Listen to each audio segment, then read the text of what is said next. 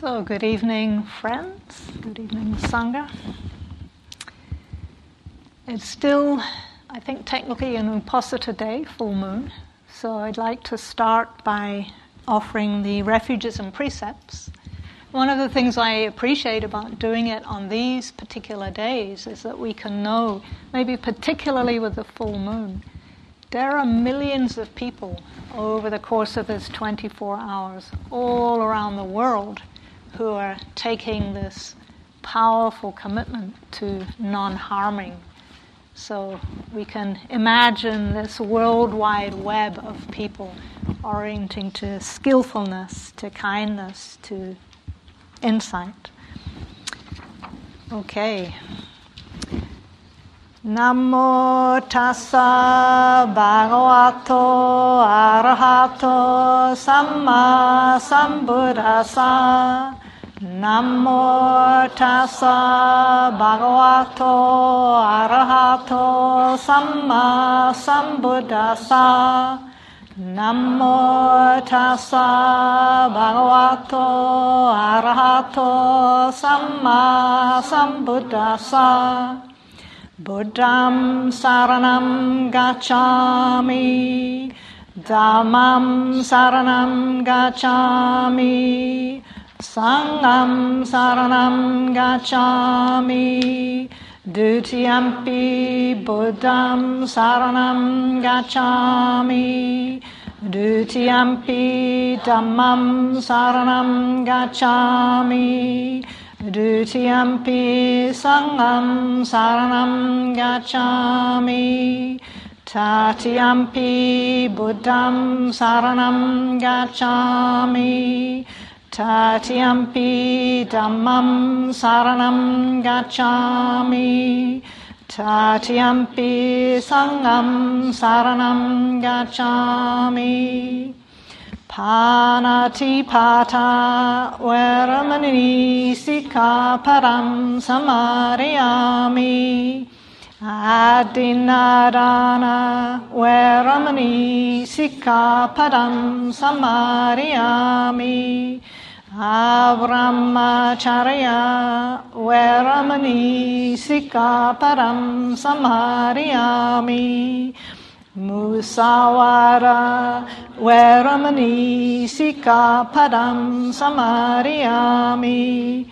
Sura merya majjapamadatthana veramani sikkhapadam samadhiyami. Vikala bhojana veramani sikkhapadam samadhiyami. Nacha gita vadita visukadasana malaganda vilepana dharana mandana vibhusanatana veramani sikkhapadam samadhiyami. Uchasayana mahasayana veramani sikkhapadam samadhiyami. Idame silam magapalanyanasa pachayo hotu. Sadhu, sadhu, sadhu. Thank you.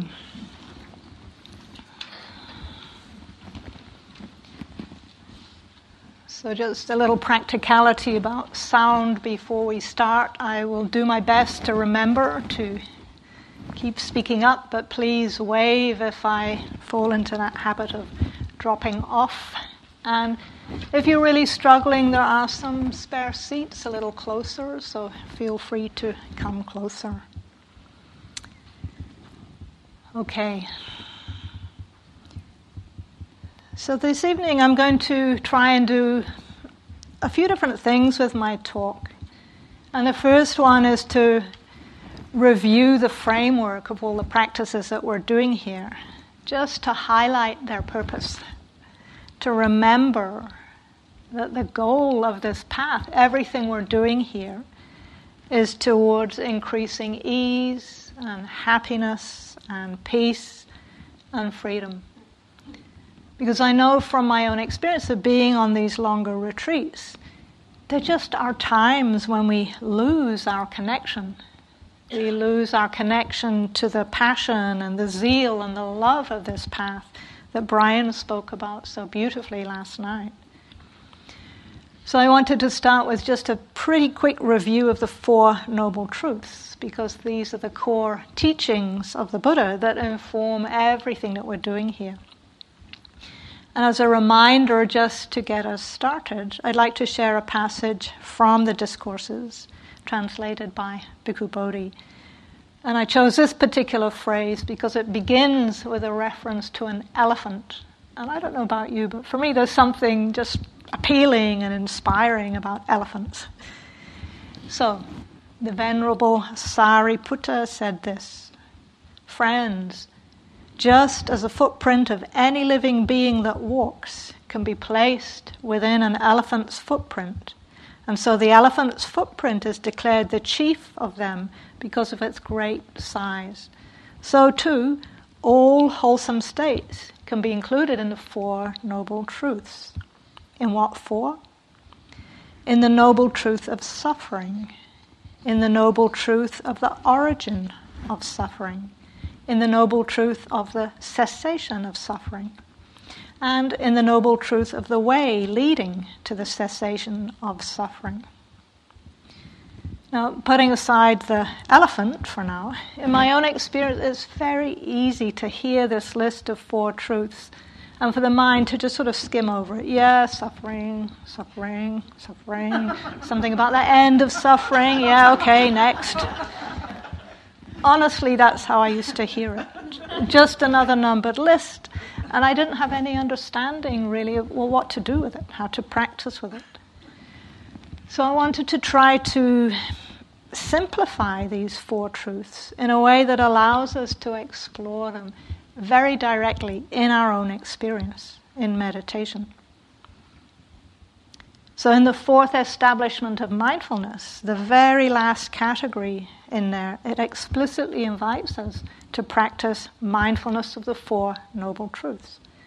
But as far as I can remember, in all of my retreat history, I've never been given any instructions about how to actually do that.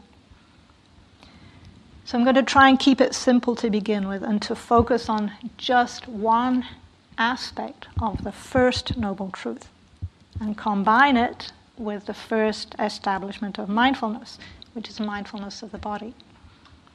Maybe that already sounds a bit too complex, but please just bear with me and I'll try to get to the simple practical part soon. First, just coming back to the first Noble Truth, I want to unpack a little bit what was the Buddha pointing to here. Because when we hear that truth expressed, the way it so often is, as, quote, there is dukkha. Dukkha being the word that's usually translated as suffering. It can sound so simple as to almost be meaningless. The Buddha's just acknowledging dukkha is a fact of life. And the task of this truth is to understand this dukkha, to understand how and why we experience unsatisfactoriness, stress, distress, suffering. So I'd like to read you the definition from the Buddha of dukkha from that first Noble Truth. This is translated by Nyanamoli Thera. It says, suffering as a noble truth is this. Birth is suffering. Aging is suffering. Sickness is suffering. Death is suffering.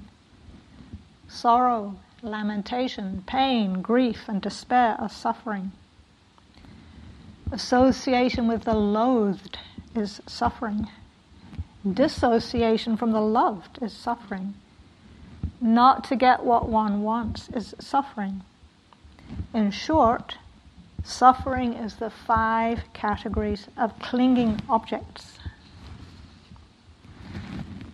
So, huge amount in that one statement. And we likely will come back to aspects of it in future talks. So for this evening, again, trying to keep it simple, I want to land on just the last part of that passage, where the Buddha ends his definition of dukkha with a summary. In short, suffering is the 5 categories of clinging objects. These are also known as the 5 clinging aggregates, or the 5 aggregates subject to clinging. For those of you who were here for part 1, I know you said the Buddha, Greg. Greg and the Buddha. I'm sure he'll take that as a compliment. The Buddha, known as Greg, already gave a talk on these in part 1. So don't worry, I'm not going to go into all of them again now.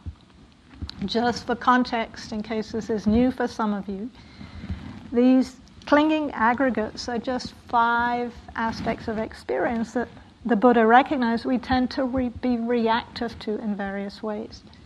There are 5 aspects of experience that we tend to cling to resist, or to identify with, to take personally, to try and create a solid sense of self from. So just for context, what the 5 are. First is material form, matter, and it includes this body, which is what I'm going to be focusing on tonight. The second is feeling tone, or Vedana. The third is perception, or Sanya. The fourth is volitional mental formations, or Sankhara. The fifth is consciousness, or Vijnana. Don't worry if you don't really understand what those different categories are. Again, I'm keeping this, for now, framed around the body. And for now, what I want to mostly highlight is the clinging aspect of this.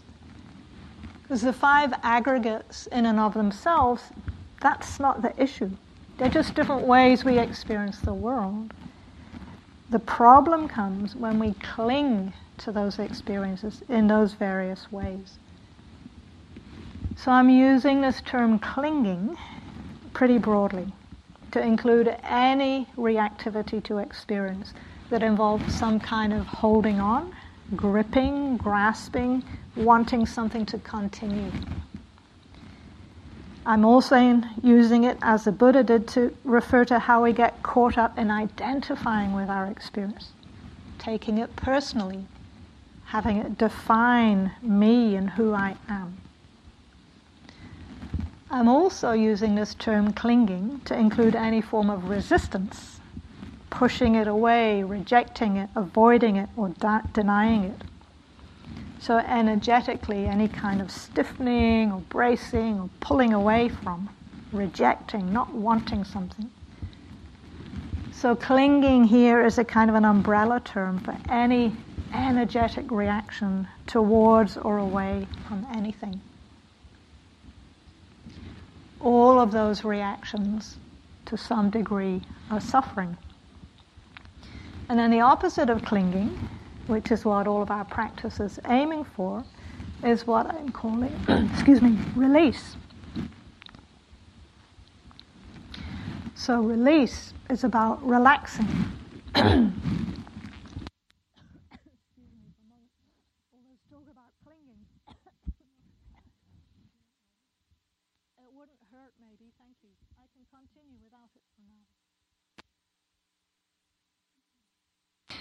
So release is about relaxing, it's about letting go, letting be, non-entanglement, non-identification.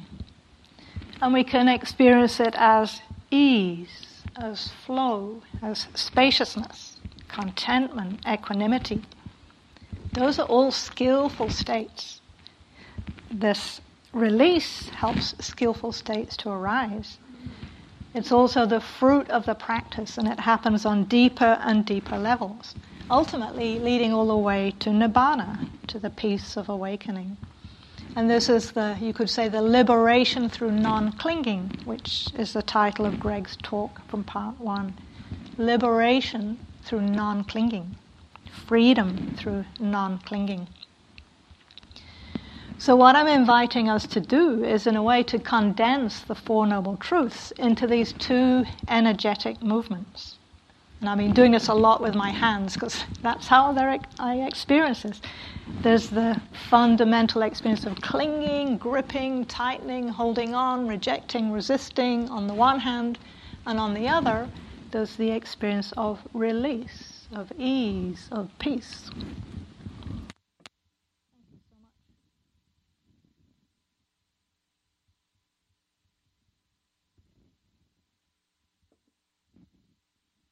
Making sense so far?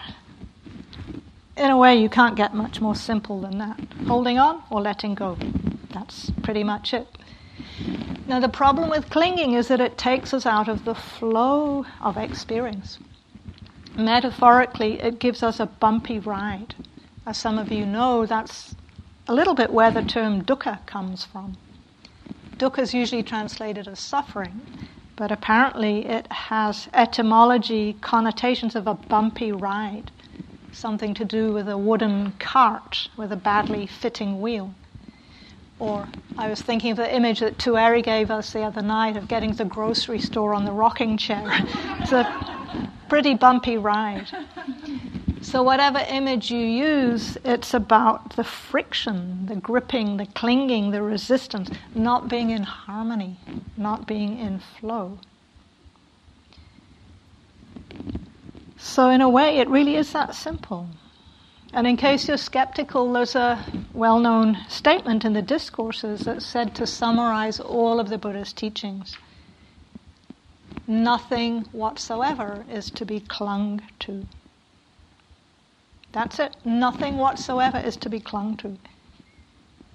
It's so simple, so radical. And in any moment, including right now, we can contemplate our relationship to what's happening, to see, in this moment now, is there any trace of clinging or resisting this experience in this moment? Though I can't read minds, but it would be interesting to see, even as you're listening to these words energetically, is there a less subtle, just sort of leaning forward, trying to hear or trying to take it in or trying to understand or trying to hold on to a phrase or a meaning? Or is there the opposite, like, not sure about this, just subtly pulling back, not liking, closing down a little? Those are the energies of clinging and resisting. If you did recognize some of that, great. Then you're practicing with the first two noble truths, understanding dukkha and its cause. If you didn't recognize any trace of clinging or resisting, there are two possibilities. One is that you might need to look a little more closely, and the other is you're working with the third noble truth, experiencing some degree of ease, release, peace. So you might just be settled back and listening, taking in the flow of the words and their meaning, and there's no sense of struggle or reactivity at all. So I think it's worth bringing awareness to these two basic energetic movements of clinging and resisting, because they're the core drivers of so much of our reactivity. As you probably noticed in your own experience, they tend to pretty quickly complexify into the hindrances and into all the other afflictive mind states that get in the way of clear seeing. The opposite is also true. The more we can invite release, the more we can invite ease in the body, that supports ease in the mind. And again, as you've probably experienced, because body and mind are interconnected, this sets up a positive chain reaction. Deepening physical relaxation brings deepening mental relaxation. And those two together support deepening samadhi, concentration, as Rebecca spoke of the other night. And samadhi works in concert with all the other awakening factors. And together they create a field of powerful, skillful mental states. They create a fertile field from which insights can blossom. that whole process starts with, you can probably guess, with mindfulness. So for the rest of the talk, I'd like to zoom in now and just focus on right mindfulness. And within that, to zoom in and focus on just one aspect of mindfulness. The first establishment of mindfulness, mindfulness of the body. So now we have the contextual framework. I'd like to explore clinging and release just in relation to the body. And there are two ways that I'd like to look at it. The first is how clinging shows up in the body, the physical effects on the body of clinging and resisting, how that energetic movement impacts the body in coarse and subtle ways. The second is how we cling to the body. In other words, some of the ways that we tend to develop a pretty distorted relationship to our physical bodies, and as a result, experience suffering. And I'll also include a little bit about the experience of release.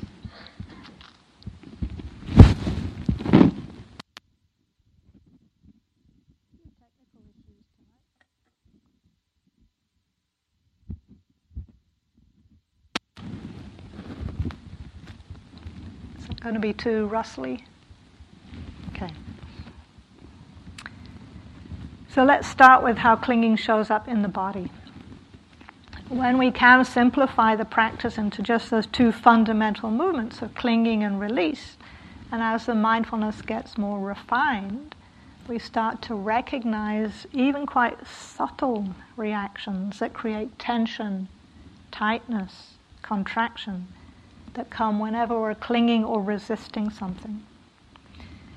And when the mindfulness is even more refined, we can train in noticing the opposite, learning to recognize on the most simple bodily level the absence of clinging, the absence of resistance, and how that feels. Usually it's experienced as ease, as relaxation, as openness, as balance, and so on. Now, maybe for some of you that's sounding a little bit abstract in some way, so just let's try and find a real-life example. Just a simple one from my own retreat experience. One of those nights when I've had a bad night's sleep. For whatever reason, I'm lying awake, I'm restless, finding it hard to fall asleep. Finally, I managed to get to sleep. And it seems like 2 minutes later, the wake-up bell rings. And it's this reaction, ugh! And I pull the blankets back over my head, and I pull the pillow over my head, and I try and get down under the covers. Pretty gross example, quite literal clinging there, clinging to the blankets, clinging to the pillow. And there's resistance. The body curls up, it tightens, it tenses, it braces. It's like trying to physically ward off the sound of the bell, physically push away the coming day. So there's very clear physical energy. And then in the mind, stop that noise. Why are they doing this to me? Who made this schedule? It's torture. Sounds like maybe you recognize that. Resistance in the mind. And then desire. There's the desire for sense pleasure, just wanting to stay longer in bed. If I could just lie here for another hour, or maybe 2, maybe 3.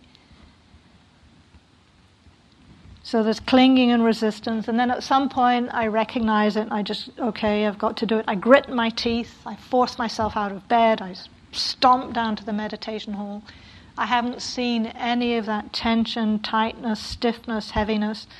And because body and mind work together, when I do come into the hall, I sit down, and that energetic residue of clinging and resisting shows up as excellent fuel for all of the hindrances. Aversion, sense desire, restlessness, boredom, sloth and torpor, doubt, you know them. So I sit there for an hour just battling all of those infamous multiple hindrance attacks. It's suffering. But if my mindfulness had been sharper, the wake-up bell would have rung, I hear it, and I would have noticed that very first contraction, that very first energy of resistance in the body and the mind, right there, I could have invited release. Even just physically unclenching the jaw, uncurling the body, softening, because body and mind are so interconnected. The softening of the body supports softening, opening in the mind. And with that spaciousness in the mind, the hindrances can't get their claws into us in the same way. And the whole day probably would have flowed with a lot more ease. And again, the first step in that whole process is mindfulness, specifically mindfulness of the body. Yeah, just to acknowledge for many of us, this is not nearly as simple and easy as it might sound. Dominant culture does not value the body at all. Quite the opposite. So many of us have been acculturated to, at best, completely ignore the body, and at worst, to treat it with contempt, even subtle kinds of violence, as we try to force this poor body to do what we want, and try to make it the way we want it to be, or the way we think it should be. And I'll say more about that later. But I just want to acknowledge that for some people, the first step in mindfulness of the body is to even recognize that there is a body. And actually that's part of the Satipatthana Sutta. There's a kind of a chorus that says, mindfulness that there is a body is established in one to the extent necessary for bare knowledge and continuous mindfulness. And I think perhaps more than ever these days we need that repeated reminder, there is a body. There is a body. All through the day. If that's all you did for the rest of this retreat, just kept remembering, knowing directly there is this body, that will be excellent practice. And again, simple but not easy. And I've shared with some of you my own challenges with this. Right back in the first Intro to Meditation course I took. I think it was a 6-week course. And every week they'd say something like, just sit quietly and pay attention to the sensations in your body. And every week I'd think, what sensations in the body? What are they talking about? I don't have any sensations in my body. I don't even remember how long it took. Maybe it was week 4 or 5. But finally, I felt a twitch in my toe. And it was this wave of excitement. It was pretty immediately followed by disappointment and doubt. There was excitement that I finally noticed some kind of sensation. But then disappointment that it was such a mundane experience. Is that what they're talking about? And then doubt. How is noticing a twitch in my toes supposed to take me to enlightenment? So I had to suspend disbelief, and I had to take on faith what the Buddha was saying, because he was so emphatic about the importance of mindfulness of the body. Here's just one example from the Anguttara Nikaya. There is one thing that when cultivated and regularly practiced leads to deep spiritual intention, to peace, to mindfulness and clear comprehension, to vision and knowledge, to a happy life here and now, and to the culmination of wisdom and awakening. What is that one thing? It is mindfulness centered on the body. It's a powerful statement, and it runs totally counter to our dominant culture conditioning in relation to the body. But if we can overcome that conditioning, the body offers us a whole other channel of information, a whole other stream of information that is such a necessary resource to come towards ease and freedom. It can take quite some training, though, and I think of this training as body literacy, the capacity to notice on more and more refined levels what's actually happening in here. And particularly to notice, in the context of this exploration, where and how we tend to store physical tension, the early warning signs of clinging. So in your meditation practice, it's really helpful to start to recognize where for you are those sites, those locations where stress, distress, suffering tends to get stored. And particularly when you recognize informal sitting, often there's a phase where, yes, I would say often, definitely often, there's a phase where the mind goes off, it gets caught up in some kind of thinking, gets lost, disconnected. Usually when we recognize that, the tendency is to think, oh, I've been thinking, come back to the breath, or come back to the sound, come back to the anchor. Next time you recognize one of those long phases of, in quotation marks, distraction, instead of bringing the mind straight back to the anchor, I invite you just to take a few moments with the body and to really recognize the physical tension and stress that come from thinking. If you're anything like me, you notice there's a slight frown. You likely will notice there's kind of the little muscles around the eyes have got crunched up. There's tension in the forehead. You might notice a subtle gripping in the jaw, the mouth becoming a little tight. Perhaps the shoulders are just a millimeter or two higher. And there's a little stiffness across the chest or in the belly. So just taking a few moments to register, to notice all of that tension. And then this is key, to invite it to release. Because if we can re-establish that ease in the body before we come back to the anchor, generally it's much easier to stay present because there's some degree of ease. So this is a training in trying to catch the early warning signals or symptoms of clinging and resisting. And the more we can keep releasing them, the deeper the calm, the tranquility, which, as you may remember, those are the proximate causes for happiness to arise. And happiness is the proximate cause for samadhi, for unification of mind. And that samadhi not only feels good, it's powerfully nourishing and healing. And even better, it's a beautiful support for insights to arise. So this is where all of our efforts are heading. But I'd like to circle back now and take a brief look at what gets in the way of that process, what hinders our progress. So I'm going to switch now from looking at clinging in the body to some of the ways that we cling to the body, some of the ways that we mistakenly relate to this body as me, as mine, as who I am.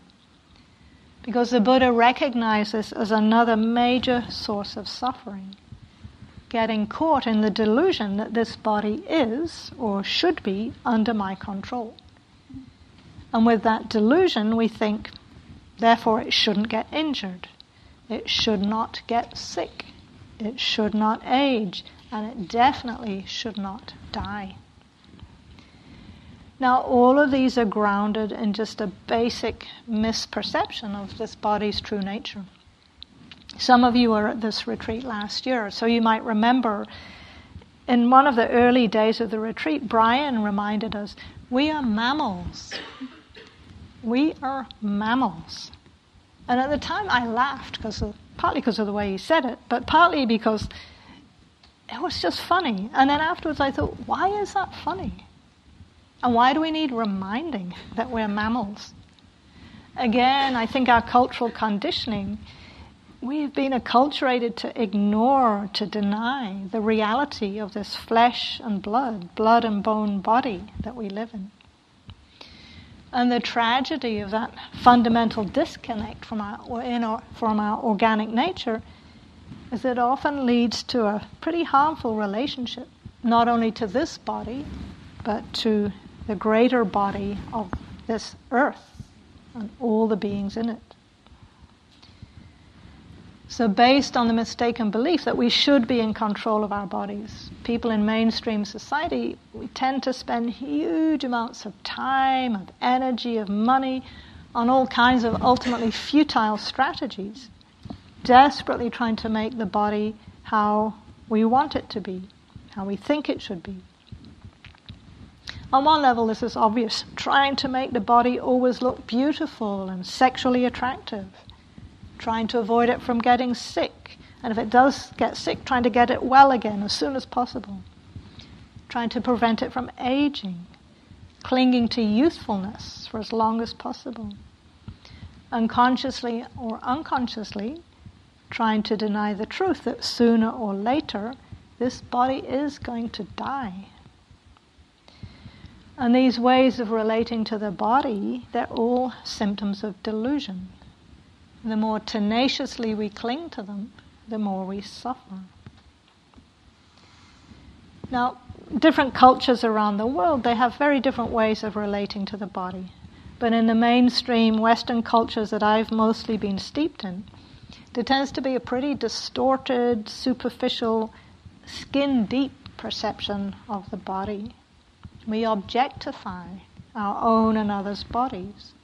We value them based almost totally on visual appearance, according to particular norms of attractiveness that are mostly created by consumerism and that are mostly impossible for ordinary people to attain. Now, I don't know how that feels for any of you, but for me it's tragic that we value ourselves, we value others based on the shape and the size and the age and the ability and the color of our bodies, which instead of more meaningful values like the qualities of our hearts and our minds. And I think much of the time this is just the culture we're swimming in, this valuing of external appearance above everything else. But I was fortunate in my own practice quite a few years ago now. I had an opportunity to spend some time in a totally different environment where, at least temporarily, I got to be free of this insidious pressure. So I spent 3 months volunteering at a meditation center and monastery in Thailand.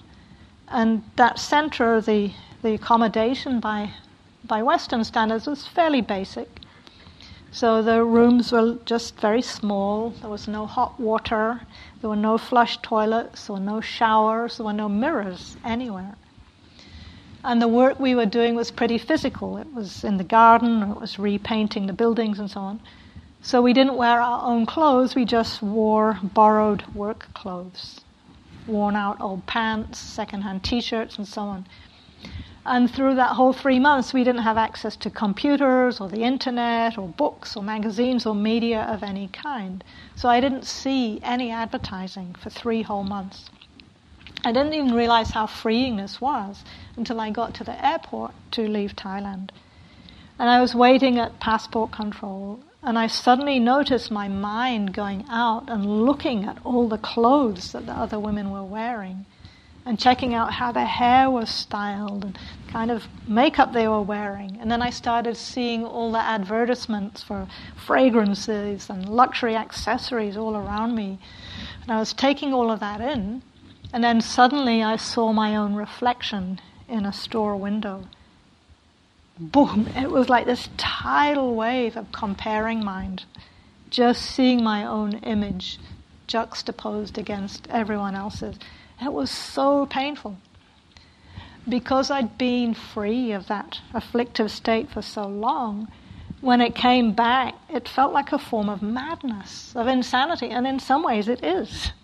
You know, we're tyrannized by the advertising industry and capitalism with messages: we're not beautiful enough, we're not young enough, we're not fit enough, we're not stylish enough, we're just fundamentally not good enough.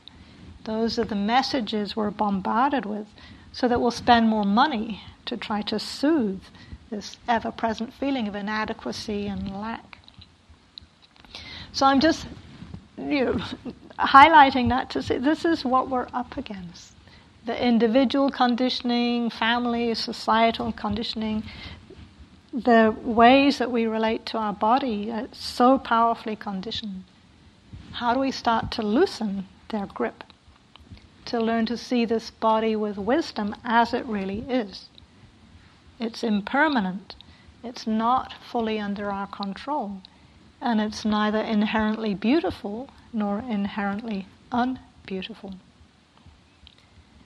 So in the Satipatthana Sutta, the Buddha offers us a series of different ways of exploring the body that do help us to develop a kinder and wiser relationship to it.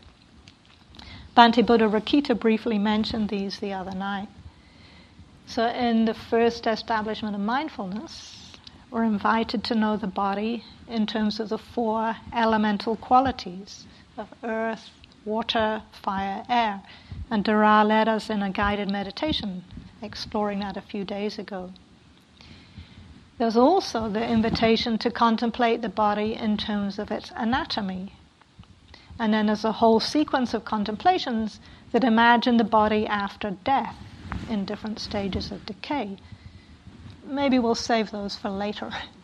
Maybe, I thought actually Halloween might be a good time. No promise. What I'd like to focus on, just briefly, is the contemplation of the body in terms of its anatomy. And here we're invited to bring awareness to all the different organic aspects of the body, starting with the skin, and then gradually moving inwards to include the organs, and then the substances within and around those organs. And in this part of the sutta, there's a whole list of different aspects of the body that we can contemplate. And this list, it's not intended to be a full catalogue of every aspect of the body's anatomy. It's just a kind of a representative selection of parts. And it starts with those that are most solid, such as the bones. Then it goes into those that are a bit less solid, such as flesh and marrow. And then it ends with liquids like saliva and urine. So I'll just briefly read you the list. And as you listen to it, just notice if there's any subtle clinging or resisting as you hear each of these terms. So it says, practitioners, a contemplative contemplates this body bounded by the skin, up from the soles of the feet and down from the top of the head, as being full of many kinds of substances, saying, in this body there are head hair, body hair, nails, teeth, skin, flesh, tendons, bones, bone marrow, kidneys, heart, liver, diaphragm, spleen, lungs, small intestines, bowels, the stomach and its contents, excrement, bile, phlegm, pus, blood, sweat, fat, tears, oils, saliva, mucus of the nose, lubricants of the joints, and urine. So I wonder what it's like just to hear these different aspects of the body just named in that very matter-of-fact way. For me, after I got over some initial kind of resistance, it was really helpful. It just showed how much I unconsciously try to deny the biological nature of this body. How much I try to censor out all of the aspects of the body that by mainstream values are conventionally unattractive. And in contrast to the effort that all of that editing takes, it can be a relief just to acknowledge, yep, this body is organic. It does produce bile and phlegm and pus and sweat and so on. That's its nature. And it's not my fault. I'm not in control of that. So each time I come into contact with this list, I'm always fascinated how the bodily products in there. Usually in mainstream society values productivity. But when it comes to the body, it does not at all value productivity. I don't think there are any bodily products that are socially acceptable in this society. The opposite. Most of them are a source of humiliation or even shame. And we spend a lot of time and energy trying to get rid of these unwanted products. Now, in all of this, I'm not saying, therefore, you're supposed to just let it all hang out and neglect hygiene and neglect our health. We definitely want to take care of this body. It's precious. Apart from anything else, it's our practice vehicle. And the purpose of these contemplations is to balance out the tendency to relate to the body unskillfully, with either fascination or disgust or control. And instead to find a wiser and kinder and more compassionate attitude to this vulnerable human body. So just coming back to this theme of clinging and release, the more we can release that clinging to the belief that this body is me, it's mine, it's who I am, the easier it is to respect it, to find kindness for it, to care deeply for it, without getting caught in attachment.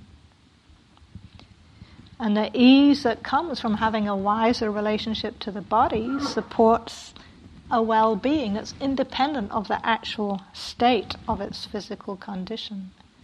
And that well-being supports all the other skillful qualities, contentment and calm and clarity, that lead the heart and mind to freedom. So just to close, I'd like to share an experience I had that's in this terrain during my first 3-month retreat here. And I just realized that was exactly 20 years ago. And at that time, I was pretty new to practice. And I had quite a bit of unconscious, and at times painfully conscious, self-aversion. And towards the end of the retreat, I started to notice that each time I came into the room, I was consciously avoiding looking in the mirror. And even when in the morning I was brushing my teeth, I wasn't looking in the mirror.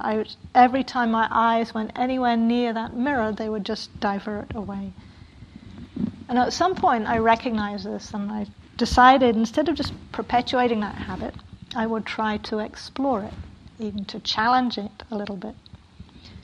So I decided I made a determination that I was going to take a sitting period and just stand in front of that mirror for 45 minutes and just notice every reaction in the body, the heart, the mind. And I'd say at first it was one of the hardest practices I've ever done. In the first few minutes I just wanted to bolt from the room. But I'd made that determination. And so I stayed there with the resistance in the body and made space for it, tried not to feed the reactivity in the mind. I kept trying to open up and orient the heart to kindness, to compassion. And every time my eyes would dart away, I just gently brought them back. And as I continued the practice of just standing there and trying to keep releasing all those different reactions of clinging and resistance, to my surprise, I started to be able to just keep my gaze more steady on that image in front of me. And I started to know it as just a human face. It was no longer my face. And I saw warmth and tenderness in the eyes that were looking back at me. And as I kept looking at this face, it sounds strange, but in my mind's eye it started to morph. And it started to become the face of an elderly Asian man, still with those kindly eyes. And as I kept looking, this man disappeared, and eventually it was replaced by a young child. And then an older woman. and then the face of a teenager, and just this parade of different human beings appearing. So many varieties of human beings morphing into each other, but the eyes of every one of them shone with that same kindness and care. So whoever they were, whoever we are, whoever I am, all of us, we share this capacity for embodied awareness that supports release, the deepest freedom of heart and mind. So may all of us know this shift from clinging to release, and may we find the deepest freedom of heart and mind. Thank you for your attention. Let's just sit for a moment or two, let the words dissolve.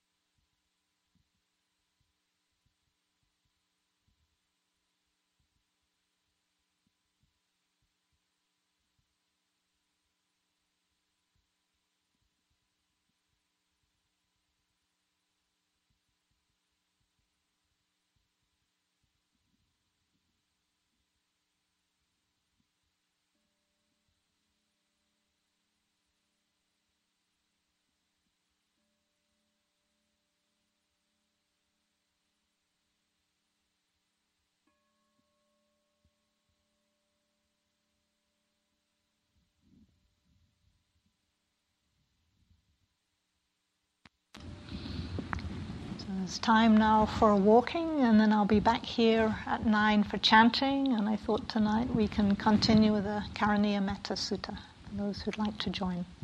See you then.